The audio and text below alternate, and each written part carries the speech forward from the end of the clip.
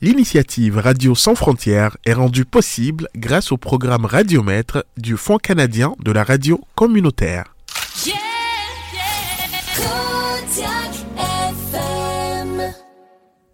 Allô, bonjour à toutes et à tous, bienvenue encore à un autre épisode de Radio Sans Frontières. Ça a été plaisir de vous avoir tout ce temps et comme toujours, on vous prépare un épisode très spécial. Alors aujourd'hui, on va parler d'un sujet qui est très intéressant, très important. Une autre aussi minorité visible qu'on a sur le campus qui est très importante de toucher dessus. En plus des étudiants internationaux qu'on parle tout le temps dans cet aspect. Mais avant de commencer, on ne peut pas parler de ce sujet important. Ça a aussi à voir avec nous quelqu'un de très spécial de notre association PRISME. Alors, j'ai avec moi Lindsey. Allô, Lindsey. Bonjour. Allô, ça va? Oui, ça va bien. Je fais mon mieux là. Je suis comme, caméra, ce que je garde. Écoute, comme juste toi, on voulait vraiment faire des podcasts parce qu'on voulait que les informations, au lieu que ça soit donné sous forme des... c'est comme des formations, des présentations. On voulait ça avec une forme qui est beaucoup moins rigide. C'est pour ça qu'on voulait faire des podcasts. Alors, be le plus confortable que tu veux. Je dis tout le temps aux gens avant qu'on commence, les gens souvent me demandent, OK, on doit-tu se comporter d'une manière? C'est comme non. Parler de n'importe quelle manière. Si vous voulez parler français soutenu, très bien. Si vous voulez parler chiac, ouais. Vous êtes le bienvenu. Tant qu'on parle français, par exemple. Oui, exact. Pour moi, je trouve que c'est difficile de ne pas donner ma version la plus authentique en tout temps. Alors, il n'y a pas de problème de ce côté-là. J'aime ça. Bienvenue. Merci beaucoup d'avoir accepté l'invitation. Bienvenue à Radio Sans Frontières. C'est votre première fois avec Radio Sans Frontières? Je suis pas certaine. Genre, j'ai fait comme une... couple podcast, là? Un couple de podcast. T'as l'air famous, hein? Dans ma tête, je suis famous, mais sur le campus, de temps en temps. Merci beaucoup d'avoir venu. Alors, aujourd'hui, on va parler de LGBTQ+. Cependant, avant qu'on se lance, on aimerait un petit peu que tu nous présentes. Alors, ton nom, prénom... par exemple, si vous êtes d'origine canadienne, quelle ville, programme d'études, si vous êtes à l'université et juste si vous avez des faits intéressants que vous aimeriez dire. OK, parfait. Alors, moi, je m'appelle Lindsey Tenass. Je suis une personne très queer, flamboyante, comme vous pouvez voir. J'utilise les pronoms il, elle et elle avec aucune préférence. OK. Je suis une personne canadienne, mais je m'identifie plutôt avec une personne... ou autochtone, parce que je suis née dans une... j'ai habité et j'ai grandi dans une réserve pour la plupart de ma vie. Wow. Alors pour moi, c'est vraiment de vivre un peu mon identité queer, acadien, tout en même temps. Et c'est où ça? C'est dans quel endroit? C'est vers la région Miramichi, alors un peu plus vers le nord de la province. Ah, super. Et c'est-tu francophone là-bas? Miramichi, c'est plutôt une ville anglophone. Okay. Alors, la représentation francophone vient des petits villages qui les alentours. Et comment tu as appris à parler français? Est-ce que ta famille parle français, par exemple? Ma mère est acadienne, alors elle parle français, puis mon père est Mi'kmaq, alors lui parle le Mi'kmaq et l'anglais. Très bien. Très bien. Du coup, vous faites partie de PRISME? Oui. Alors peux-tu nous expliquer c'est quoi PRISME? Oui. Alors, PRISME, c'est l'association étudiante LGBTQ2+, du campus de Moncton. Alors, on est vraiment là pour faire la représentation des personnes queer au sein du campus. On fait la représentation, on fait des activités, on fait la sensibilisation et on offre aussi des différents services comme des produits affirmatifs du genre, des produits pour des relations saines, des relations sexuelles saines et autres soutiens là quand il y a un besoin. Très bien. J'ai déjà eu à avoir des rencontres avec votre association dans le cadre du travail.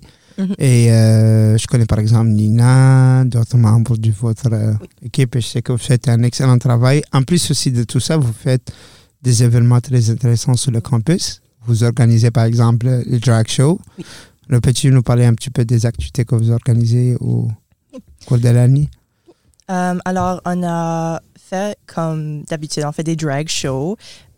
surtout des événements qui mettent l'emphase sur l'existence queer, alors qui permettent à ces personnes-là de venir chercher un endroit où ce qu'elles peuvent être la version la plus authentique d'eux-mêmes, de vivre leur réalité, puis pas nécessairement la réalité que les gens veulent d'eux. Nos activités sont parfois simples, dans le sens qu'on fait des midi pizzas au coude. Alors, c'est juste un temps pour des gens de venir discuter avec les membres du comité exécutif, voir comment ça va, parler des expériences queer, des choses comme ça. On fait des drag shows, des choses comme ça. Et nous allons un inside scoop, avoir une activité en lien avec des relations sexuelles saines, à faire visiter un sex shop. Alors, c'est quelque chose qui vient, on est en train de finaliser, puis ça va être établi dans excellente idée. Super. Surtout que aussi, après une discussion qu'on a eue sur l'épisode sur le consentement, on a appris quand même que la sex-éducation est vraiment pas trop mise à jour. Et pas trop bien adapté. Par exemple, ça touche pas nécessairement des informations utiles pour tout ce qui est LGBTQ+. C'est trop pas updaté, par exemple. Est-ce que tu l'as eu à l'école quand moi j'ai été à l'école secondaire, on en parlait, mais c'est vraiment mis sur l'emphase sur les personnes hétérosexuelles cisgenres. Alors, c'était pas vraiment la réalité de toutes les personnes dans la salle de classe, comme c'est pas quelque chose qui était unidimensionnel, comme on pourrait dire. Et par exemple, comme qu'est-ce que par exemple on peut, si par exemple quelqu'un qui aimerait améliorer dans cette situation, comment il peut mieux se renseigner? Je sais que nous, on a des ressources. PRISME les offre, on a des dépliants, des informations de nos membres, des choses comme ça. Donc on peut se rendre à PRISME. Oui, PRISME. By the way, c'est où votre local? Notre local, c'est le 025 à le pavillon des arts. On est un peu dans un coin, c'est parfois difficile à nous trouver, mais lorsque tu sais où on est, tu peux pas nous manquer. Super. Et par exemple, on peut tout le temps aussi vous contacter par les médias sociaux? Oui, exact. Alors, nous allons publier sous peu nos ouvertures des locales, mais sur les réseaux, on est toujours là pour répondre. On répond assez de façon vite. Super, parce que dans cet épisode, quand on est sorti, on va mettre vos coordonnées dans nos médias aussi. Parfait. Ça va permettre de vous rejoindre plus facilement. Alors, on va commencer de cela, là qu'on a fini avec les informations primaires. On va rentrer dans la discussion. Du coup, peux-tu, s'il te plaît, un petit peu nous parler, nous expliquer c'est quoi, comme tu as mentionné plusieurs fois, comme queer, c'est quoi être queer, par exemple?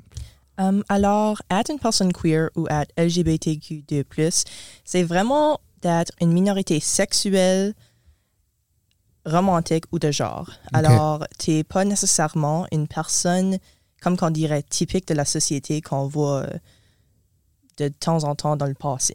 C'est une personne qui peut avoir des expériences romantiques ou sexuelles envers des personnes de leur propre genre, des genres opposés, ainsi que de vivre une réalité dans le genre assigné, le sexe assigné à la naissance. C'est pas nécessairement le genre à laquelle tu t'assignes maintenant.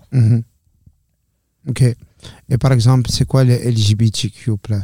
Le L signifie lesbienne, alors une personne plutôt féminine qui s'attire vers des personnes féminines. Le B, c'est pour des personnes bisexuelles, alors des personnes qui ont une attirance envers plus d'un genre avec une préférence. J'ai assez pensé des lettres. Là, attends. Ah oui, c'est vrai. Tu t'es fait perdre L, J, B, j'ai oublié le G. Regarde ça. Q. T'as dit 2? Oui, 2. Là, il y en a plus. OK, je vais revenir. Alors, L, c'est bon. Le G, c'est pour les personnes gays. Alors, des personnes plutôt masculines qui aiment des personnes plutôt masculines. Très bien. Le bisexuel, c'est des personnes qui ont une attirance envers plus d'un genre, mais avec une préférence. T, c'est pour les personnes transgenres. Alors, le sexe assigné à la naissance, c'est pas vraiment ce qui est leur genre dont ils s'identifient. Ouais.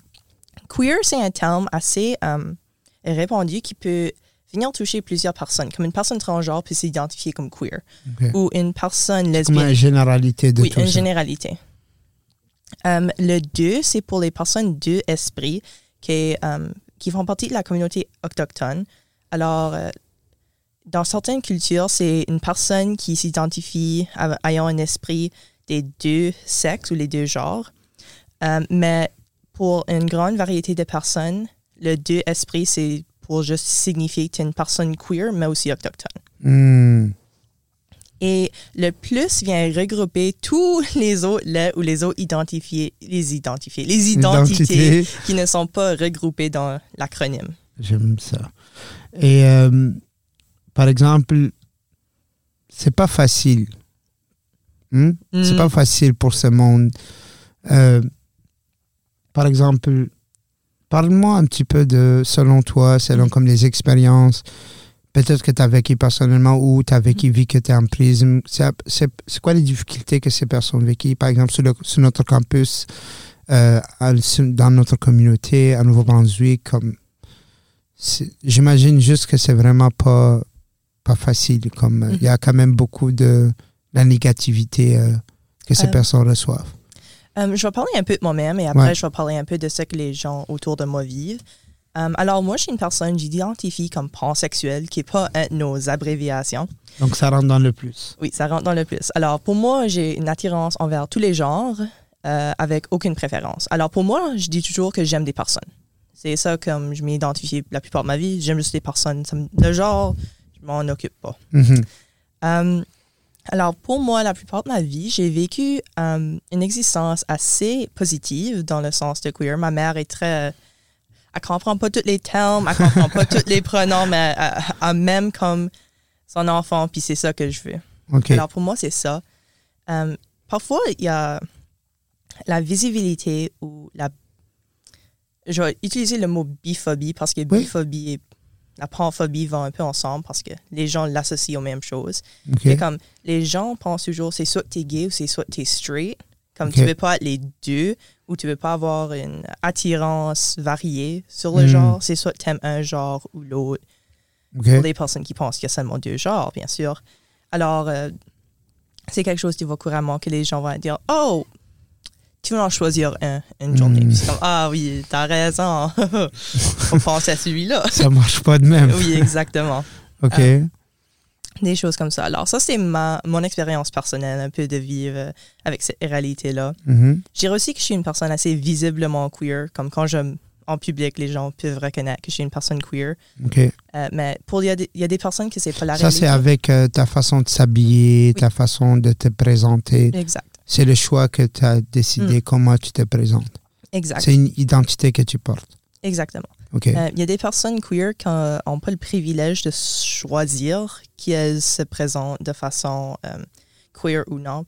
Par exemple, des personnes trans, vivez pas, si tu transitionnes, c'est quelque chose que tu vois. Dans la société, les gens vont t'apercevoir comme une personne. Et parfois, cela va créer des questionnements, puis des discussions que pas tous les gens, pas juste de la communauté, mais en général, sont prêts à faire. Okay. Pour la plupart de PRISME, pas juste au niveau des personnes du comité exécutif, mais ainsi que nos personnes qui viennent nous parler, il y a parfois des personnes que leur famille sont vraiment là pour eux, puis c'est bien beau. Mais il y a d'autres personnes que, je veux dire que ils ont la tristesse, mais aussi l'opportunité de choisir leur propre famille. Okay. Alors, j'aime utiliser le terme leur propre famille parce que ta famille n'a pas besoin de ton sang pour nous. Surtout que si tu as une famille où ce que les gens t'acceptent pas pour qui tu es, c'est mieux de choisir des personnes proches de ta vie qui t'aiment pour qui tu es. Parce que vivre pas, c'est une partie assez... C'est pas la seule partie de qui tu es, mais c'est une grande partie de qui tu es. OK. Alors, il y en a de nos membres que leur famille ou leurs amis ne sont pas ouverts à l'idée de les personnes queer, qui est une réalité pour la plupart des personnes. Surtout les personnes qui vivent dans des milieux, je dirais, ayant des pensées un peu anciennes, comme de différentes façons de penser, qu'on pourrait dire. Alors, il y a cette partie-là, mais il y a aussi des problèmes au niveau de l'inclusion et le langage neutre ou inclusif, surtout en français, parce que parfois, dans une salle de classe, les profs ou des personnes pourraient dire comme « Ah oui, vous êtes un bon groupe pour montrer les hommes et les femmes. » Mais ça oublie une grande partie des personnes qui ne sont pas nécessairement entre un ou l'autre ou même sur ce quantum-là. C'est effectivement parce que ça me fait rappeler dernièrement la Fédération des étudiantes qui est la FECIM. Oui. Ont changé leur nom pour que ce soit plus inclusif, dans le sens où ils ont changé de la Fédération des étudiantes ou la Fédération étudiante. Donc, c'est quand même une partie très importante. Et aussi, je ne sais pas, mais est-ce que tu es au courant si, par exemple, il y a une formation ou un endroit qu'on peut avoir pour savoir comment on peut commencer à parler ou écrire d'une façon qui est plus inclusive? Je sais que sur l'Internet, il y a plusieurs ressources pour démontrer. Mais ce que PRISME travaille, ce qu'on fait, c'est utiliser la démasculinisation du français ou la neutralisation du français.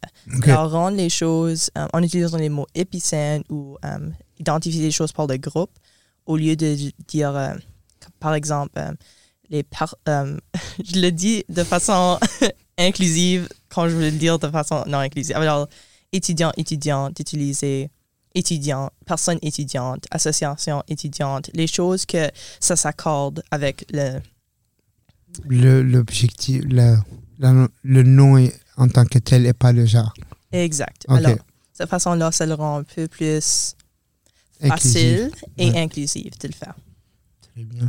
Et est-ce que, par exemple, tu sens que, selon toi, est-ce que tu trouves que le campus, en général, représente un endroit inclusif ou pas encore? Est-ce que ça en va dans cette... est-ce que pas du tout? Est-ce que... comme tu peux être... j'essaie de... Étant une personne étudiante et étant à la présidence de PRISME, je vais le mettre de façon bien faite. Alors... Madame la présidente, qu'est-ce que tu penses? Oui, c'est ça. Je suis comme, j'ai aucune idée. Mais non, sur le campus, il y a de l'inclusion qui se fait. On apprécie vraiment ça. Par exemple, les toilettes non genrées. Ça, c'est des choses que c'est un pas d'avant. C'est quelque chose qu'on aime beaucoup sur le campus. On a PRISME, qui est l'association étudiante LGBTQ2+. On a Kaleidoscope, qui est pour les personnes professeurs LGBTQ2+. On a PRID qui fait les recherches et pour c'est les personnes queer qui font partie ou font des recherches en maîtrise sur les sujets en lien avec la LGBTQ2+, qui est vraiment bien, on aime voir ça. OK. Moi, je ne suis pas au courant de tout ça, par exemple. Ça, c'est bien. Oui, PRID, c'est quelque chose on travaille avec eux assez de façon étroite. Vivre pas, on supporte toute la même cause, on fait tout ensemble. Pas tout nécessairement, mais on a les mêmes buts. Mais quand ça vient à l'aspect universitaire comme tel, en salle de classe, en cours, parfois, il y a un décalage entre la réalité qui vit la société et la réalité de certaines personnes professeurs. Parfois, les personnes étudiantes viennent nous voir, pensant comme « Hey, voici quelque chose qui est arrivé dans mon cours et j'ai vraiment pas apprécié ça. » Par exemple, l'utilisation de comme adresser tout le monde comme dans un cours de statistique, je me rappelle, quelques années passées, quelqu'un avait dit, le professeur avait dit oui, vous êtes l'échantillon parfait d'hommes et de femmes, mais il y avait comme des personnes non-binaires dans le cours. Alors, il y avait un manque d'inclusion. Nous avons aussi la difficulté avec les personnes qui ont l'idée que les personnes LGBTQ2+, c'est une option et pas la réalité. Tu sais, c'est pas comme un veut pas. La perception est différente. Exactement. Et c'est quelque chose qu'on travaille aussi avec PRISME, d'essayer de changer cette mentalité-là, de venir appuyer les gens qui sont affectés par cette mentalité. Parce que veut pas, on peut seulement faire ce qu'on peut. On ne peut pas changer les gens, on peut les aider à trouver les ressources, mais on n'a pas l'ultime méthode de faire tous les gens penser à l'égalité ou à l'équité entre les personnes. On essaie de notre mieux, mais veut pas, c'est des choses qui arrivent dans le monde de tous les jours. Oui. À un moment, par exemple, on ne peut pas aider quelqu'un qui ne veut pas de l'aide et aussi, on ne peut pas forcer quelqu'un à croire c'est ce qu'on croit. Comme chacun, à la fin de la journée, il va avoir ses propres pensées, ses propres conclusions. Cependant, je trouve que c'est vraiment important et utile d'avoir la bonne information parce que c'est ça l'importance de tout le temps sensibiliser par rapport à les causes, de continuer de sensibiliser par rapport parce que si je pense par exemple à la cause de LGBTQ+, c'est un peu aussi la cause des étudiants internationaux, c'est aussi une autre minorité visible sur le campus, que même si les défis sont différents, même si on n'a pas les mêmes problématiques ou on n'a pas les mêmes éléments, par exemple, cependant, tous les deux ont besoin de faire beaucoup de la sensibilisation, beaucoup de travail pour forcer, pour demander, pour améliorer leur présence et pour rendre leur vie ici beaucoup plus facile, en général. Une autre question, c'est, par exemple, est-ce que, par exemple, en tant qu'étudiant LGBTQ+, est-ce que ceci te cause des problèmes au niveau de, par exemple, si tu veux faire des activités ou, par exemple, si vous faites des activités, est-ce que tout le monde peut venir ou c'est juste les gens LGBTQ+ qui doivent venir? Tu vois, c'est comme... Oui. C'est des questions qu'on reçoit souvent pour les étudiants internationaux quand on fait une activité. On demande tout le temps si tu es ouvert à tout le monde ou c'est juste pour les étudiants. Alors, est-ce que c'est un défi aussi que vous avez au sein de PRISME? Je veux dire que PRISME, c'est pas un club exclusif. Exclusif, c'est ça le mot que je cherchais. Tout le monde peut venir, mais ce qu'on, comme je dis toujours, bottom line, ce qu'on cherche, c'est que les gens, même si tu n'es pas une personne queer, que tu es une personne qui est ouverte d'esprit. Et respectable, c'est tout. OK, le respect. C'est comme, je sais qu'il y a des personnes, soit des croyances ou des choses qui, comme, parfois, ça vient un peu clasher avec ce qui vient, la réalité de nous. Mais c'est pas quelque chose que je pense qui devrait être là. Comme, du moins que tu me respectes en tant que personne, on peut travailler ensemble pour trouver des liens et créer une amitié, même si à la base, on n'était pas d'accord sur un sujet comme tel. L'idée de la cohabitation. Exactement. C'est que tant que chacun se respecte les uns et les autres, même si, par exemple, un exemple, il y a beaucoup, j'imagine, des étudiants internationaux qui viennent ici, que, par exemple, eux, à cause des croyances religieuses, culture, n'importe quoi les causes, que parfois ça backlash avec, ça s'accorde pas, par exemple, avec vous. Vous n'avez pas les mêmes pensées ou les mêmes idées sur certains sujets, tels que comme la sexualité ou l'identité personnelle, etc. Et tout. Cependant, ceci n'est pas du tout une excuse qu'un comme se nuit sur l'autre. Au contraire, tant que chacun se respecte les uns les autres, même c'est ça l'importance d'une civilisation ouverte, d'assurer qu'il y a la cohabitation, il y a le co-respect et toutes les personnes sont capables de trouver leur place. Comme que vous avez leur place ici, et ils ont leur place ici, tout le monde a leur place ici. Exact. Une autre question, c'est comme par exemple, est-ce que tu sens que... Parce que là, tu sais, dans le mainstream, ça commence à avoir beaucoup plus de présence avec Drag Race, tu sais, comme des choses de même, dans les films, dans les séries et tout. Dernièrement aussi, j'ai vu, il y avait un truc par rapport à... je pense que c'est Disney ou je sais pas si vous voulez rendre des personnalités comme plus LGBTQ+ dans ces choses. Alors ça a causé toutes ces personnes qui ont commencé à faire des commentaires très homophobes, très négatifs. Comment ça vous touche? Comment ça vous touche de voir toute cette négativité, soit que ce soit en ligne ou que ce soit en personne? Pour moi, personnellement, j'aime beaucoup, je vais parler un peu de comme voir la représentation. J'aime vraiment ça, de voir comme, par exemple, Drag Race, des choses comme ça. Mais ça ne reflète pas toujours la réalité ou la vie de toutes les personnes.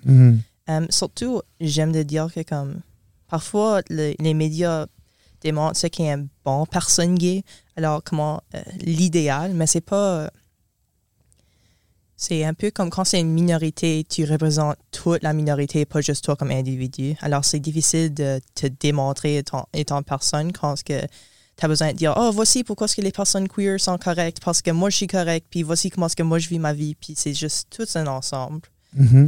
En venant à comme la haine, puis toutes les choses néfastes qui se produisent, moi, je pense que ça vient d'une place de douleur chez la personne. Ça vient de quelque part.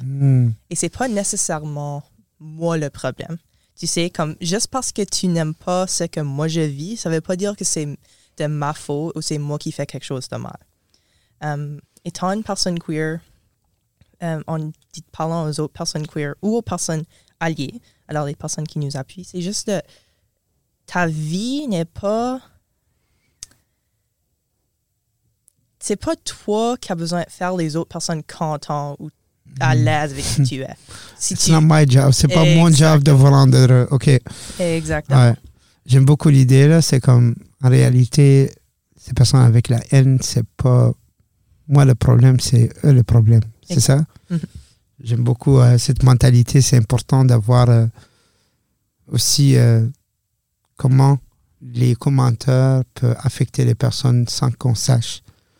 Tu sais, je dis tout le temps quand j'étais quelque chose que j'ai apprécié là quand je travaillais pour les services de logement, c'est que pendant la formation il nous dit tout le temps que c'est vraiment important de faire attention qu'est-ce qu'on dit quand on est au salon, quand on est entre amis, parce que parfois on fait un commentaire, on pense que c'est drôle ou que c'est funny ou que ça cause pas de problème, mais en réalité on sait pas comment ça touche les personnes qui sont juste à côté de nous autres. On ne sait pas comment ça affecte les personnes qui sont en nos entours. Du coup, c'est pour ça qu'il y a le fameux dit là, j'ai oublié totalement qu'il a dit, mais j'ai beaucoup aimé, c'est parfois les mots coupent plus dur que les couteaux, par exemple. Une autre dernière question, la présidente, c'est que je voulais savoir qu'est-ce qui est comme votre mission pour cette année, comme qu'est-ce que vous, PRISME, vous avez décidé sur quoi vous... Parce que vous avez plein, comme on mentionne, il y a plein de difficultés, il y a plein de choses, il y a plein de problèmes, mais sur quoi vous voulez vous concentrer cette année? Pour nous, cette année, on a vraiment misé sur, comme je dirais la plupart du temps, de rendre un espace, en anglais, c'est appelé un safe space, où ce que les gens peuvent venir et qu'elles se sentent à l'aise, confortable, et sécuritaire. Parce que veux pas, des personnes de minorité, surtout, je dirais des personnes queer, peuvent être victimes de crimes associés en lien avec leur identité. Dans des clubs aux États, ça arrive.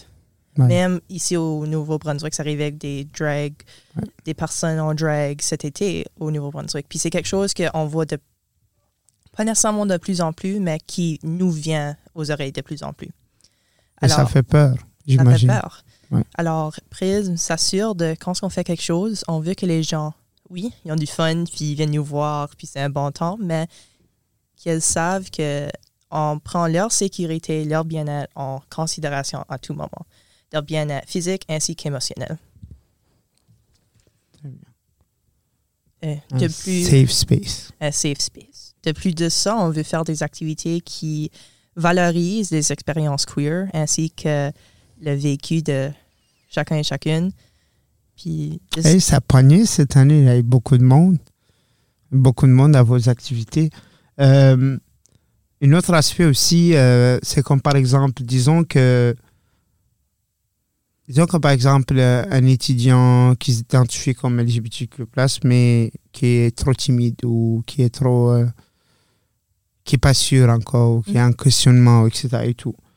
Mais qu'aller aller à votre bureau, c'est encore too much pour lui. Comme, est-ce qu'il y a une autre manière ou une autre source qui est plus confidentielle que tu peux penser à, qui peut entrer en contact avec? Pour confidentialité, PRISME, c'est un de nos clauses dans notre...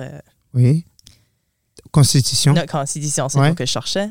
C'est vraiment la confidentialité. Notre bureau, on ferme la porte, il n'y a pas de fenêtre, personne n'a besoin de savoir que tu viens nous voir. C'est pas un dungeon, par exemple. Non, c'est pas un dungeon. On peut garder la porte ouverte, on peut la fermer. C'est quand tu dis je ferme la porte, il n'y a pas de fenêtre. C'est ça. Puis c'est quelque chose qu'on cherche, que les gens peuvent venir nous voir sans avoir la peur d'être dit jugé, tu le fais pas bien, c'est pas comme ça que tu es queer, tu peux pas le faire de cette façon-là. C'est vraiment de permettre aux gens de venir nous parler. Je sais qu'il y a des ressources de façon très anonyme, tu peux le faire en ligne.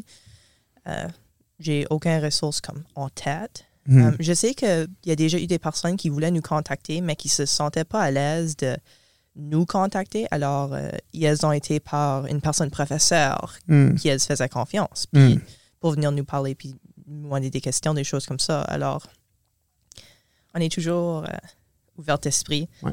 Si vous voulez nous parler des choses comme ça, on est là et il n'y a rien qui peut... si ça veut pas besoin de sortir de la porte, ça n'a pas besoin. Très bien. Et dernière question avant qu'on finisse, c'est comme quand même avec toute cette négativité et toutes ces choses, j'ose penser que ça peut aussi facilement jouer sur la santé mentale de tes membres, par exemple, et tes amis, etc. Et tout. Est-ce que c'est quelque chose que tu as vécu toi personnellement? Je pense que... OK, ça, c'est pas prouvé scientifiquement, mais je pense que j'ai entendu, par exemple, les gens LGBTQ+, ils sont plus... ils ont plus la chance d'être atteints par des problèmes de santé mentale, vie, toute la négativité, etc. Et tout. Est-ce que tu peux commenter par rapport à ce sujet? Je vais répondre en lien avec comme les membres des personnes et ainsi que comme la science derrière ça. Okay. Alors pour nos membres, parfois, je vais le dire dans du bon français, ça devient heavy pour nous. Oui. Comme il y a des choses qu'on fait parfois là, comme derrière scène, comme vous, comme la public étudiante nous voit comme oui, Pris fait des drag shows, on fait ça, mais parfois là comme nos membres sont comme hey Lindsey, c'est ce qui se passe aujourd'hui, comme on peut en parler pendant une réunion, on peut faire un FaceTime, on peut faire ça, puis c'est un peu la réalité que c'est heavy. Ouais. C'est heavy. Puis je dis toujours au Pris un peu comme les petits anges. on est dans l'arrière-plan, puis on essaie de sauvegarder toutes les personnes, puis on fait notre mieux, mais parfois ça devient dur. Oui. Et pour parler un peu de la santé mentale de les personnes queer, c'est vraiment... dans le passé, les gens pensaient être queer, c'est ça qui donnait comme des problèmes de santé mentale, mais en réalité, c'est comme si tu vis une vie... Que tu n'es pas à l'aise, par exemple. Que même si toi, tu es à l'aise avec ta vie, mais les gens autour de toi sont constamment en train de te dire que tu n'es pas valide comme personne ou ta réalité n'est pas juste ou tu fais partie de cette religion-ci ou de cette communauté-là et tu ne peux pas être ça. Mais je pense que c'est toute cette mentalité derrière de ce qu'une personne queer qui vient vraiment faire mal aux gens. C'est vraiment les autres qui vont nuire à l'ensemble de les personnes. Ouais.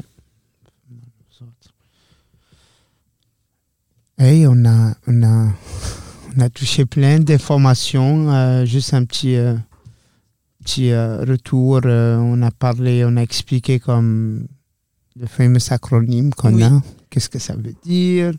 On a parlé aussi de l'importance que ce PRISME représente sur le campus pour nos étudiants. Votre local, si vous voulez nous rappeler encore, c'est au 025 au pavillon des arts. Oui, ça c'est au sous-sol, oui. Oui, c'est au sous-sol. C'est le passage que vous prenez si vous voulez aller au building de l'ingénierie, right? Oui, comme entre art et ingénierie, tu passes là, puis comme on est dans un couloir. En fait, je pense que c'est une façon plus... C'est comme quand vous rentrez aux arts, vous allez descendre à la cafétéria en bas. Oui. Quand vous descendez à la cafétéria en bas, ça va être à ta gauche.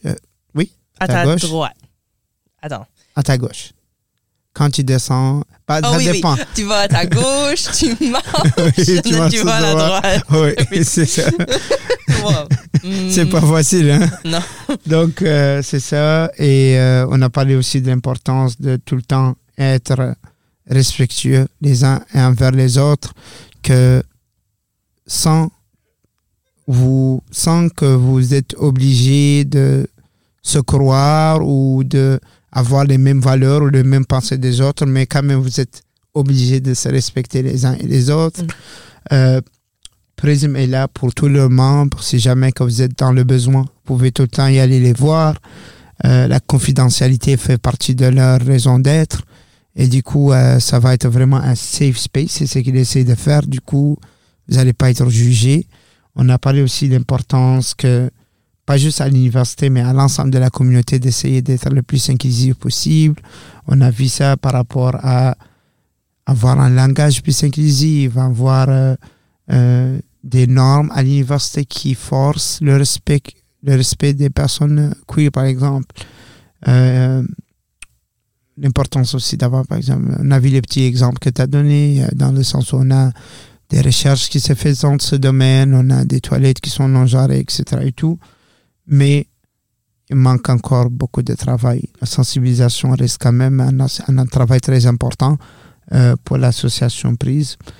Et il faut aussi se rappeler tout le temps que même si votre association PRISME est là pour vous faire des activités, cependant, ils sont quand même là de défendre leurs membres, etc. Du coup, si jamais que vous avez des problèmes avec vos professeurs, avec des étudiants, avec du personnel, et que vous ne vous sentez pas à l'aise comme de parler à une sécurité ou parler comme à des personnes responsables, venez parler au PRISME, ça leur fait plaisir de vous aider avec ça. Est-ce que j'ai oublié quelque chose? Est-ce que ça fait le tour? Est-ce qu'il y a d'autres points que tu aimerais apporter avant qu'on finisse? Je pense que j'aimerais juste ajouter que je sais que Radio Sans Frontières, ça s'adresse surtout à des personnes étudiantes qui viennent de l'international. Et c'est ça que j'aimerais aborder un peu. Comme pour nous, à PRISME, nous avons une personne de l'international qui vient de la Suisse sur notre comité présentement. Alors, on voit un peu de ce qu'est les réalités à l'extérieur du Canada, mais on ne les connaît pas toutes. Alors, je vous fais une invitation ouverte de même si vous n'êtes pas une personne queer, mais vous voulez savoir un peu plus sur PRISME et vous voulez participer sur la vie universitaire ou de campus, de venir nous voir. Puis on serait à bras ouverts de vous accompagner puis de vous accueillir dans notre... En fait, effectivement, depuis qu'on a commencé le projet, la raison d'être du Radio Sans Frontières, c'est pour les étudiants internationaux. Mais on a compris qu'avec toutes les discussions qu'on fait, c'est jamais nécessairement juste pour les étudiants internationaux. C'est vraiment pour toute la communauté.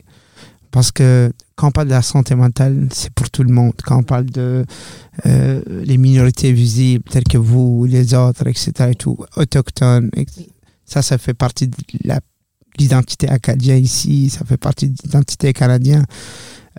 Alors, ça touche vraiment tout le monde. Du coup, on apprécie vraiment ce point. Merci pour ce point très important.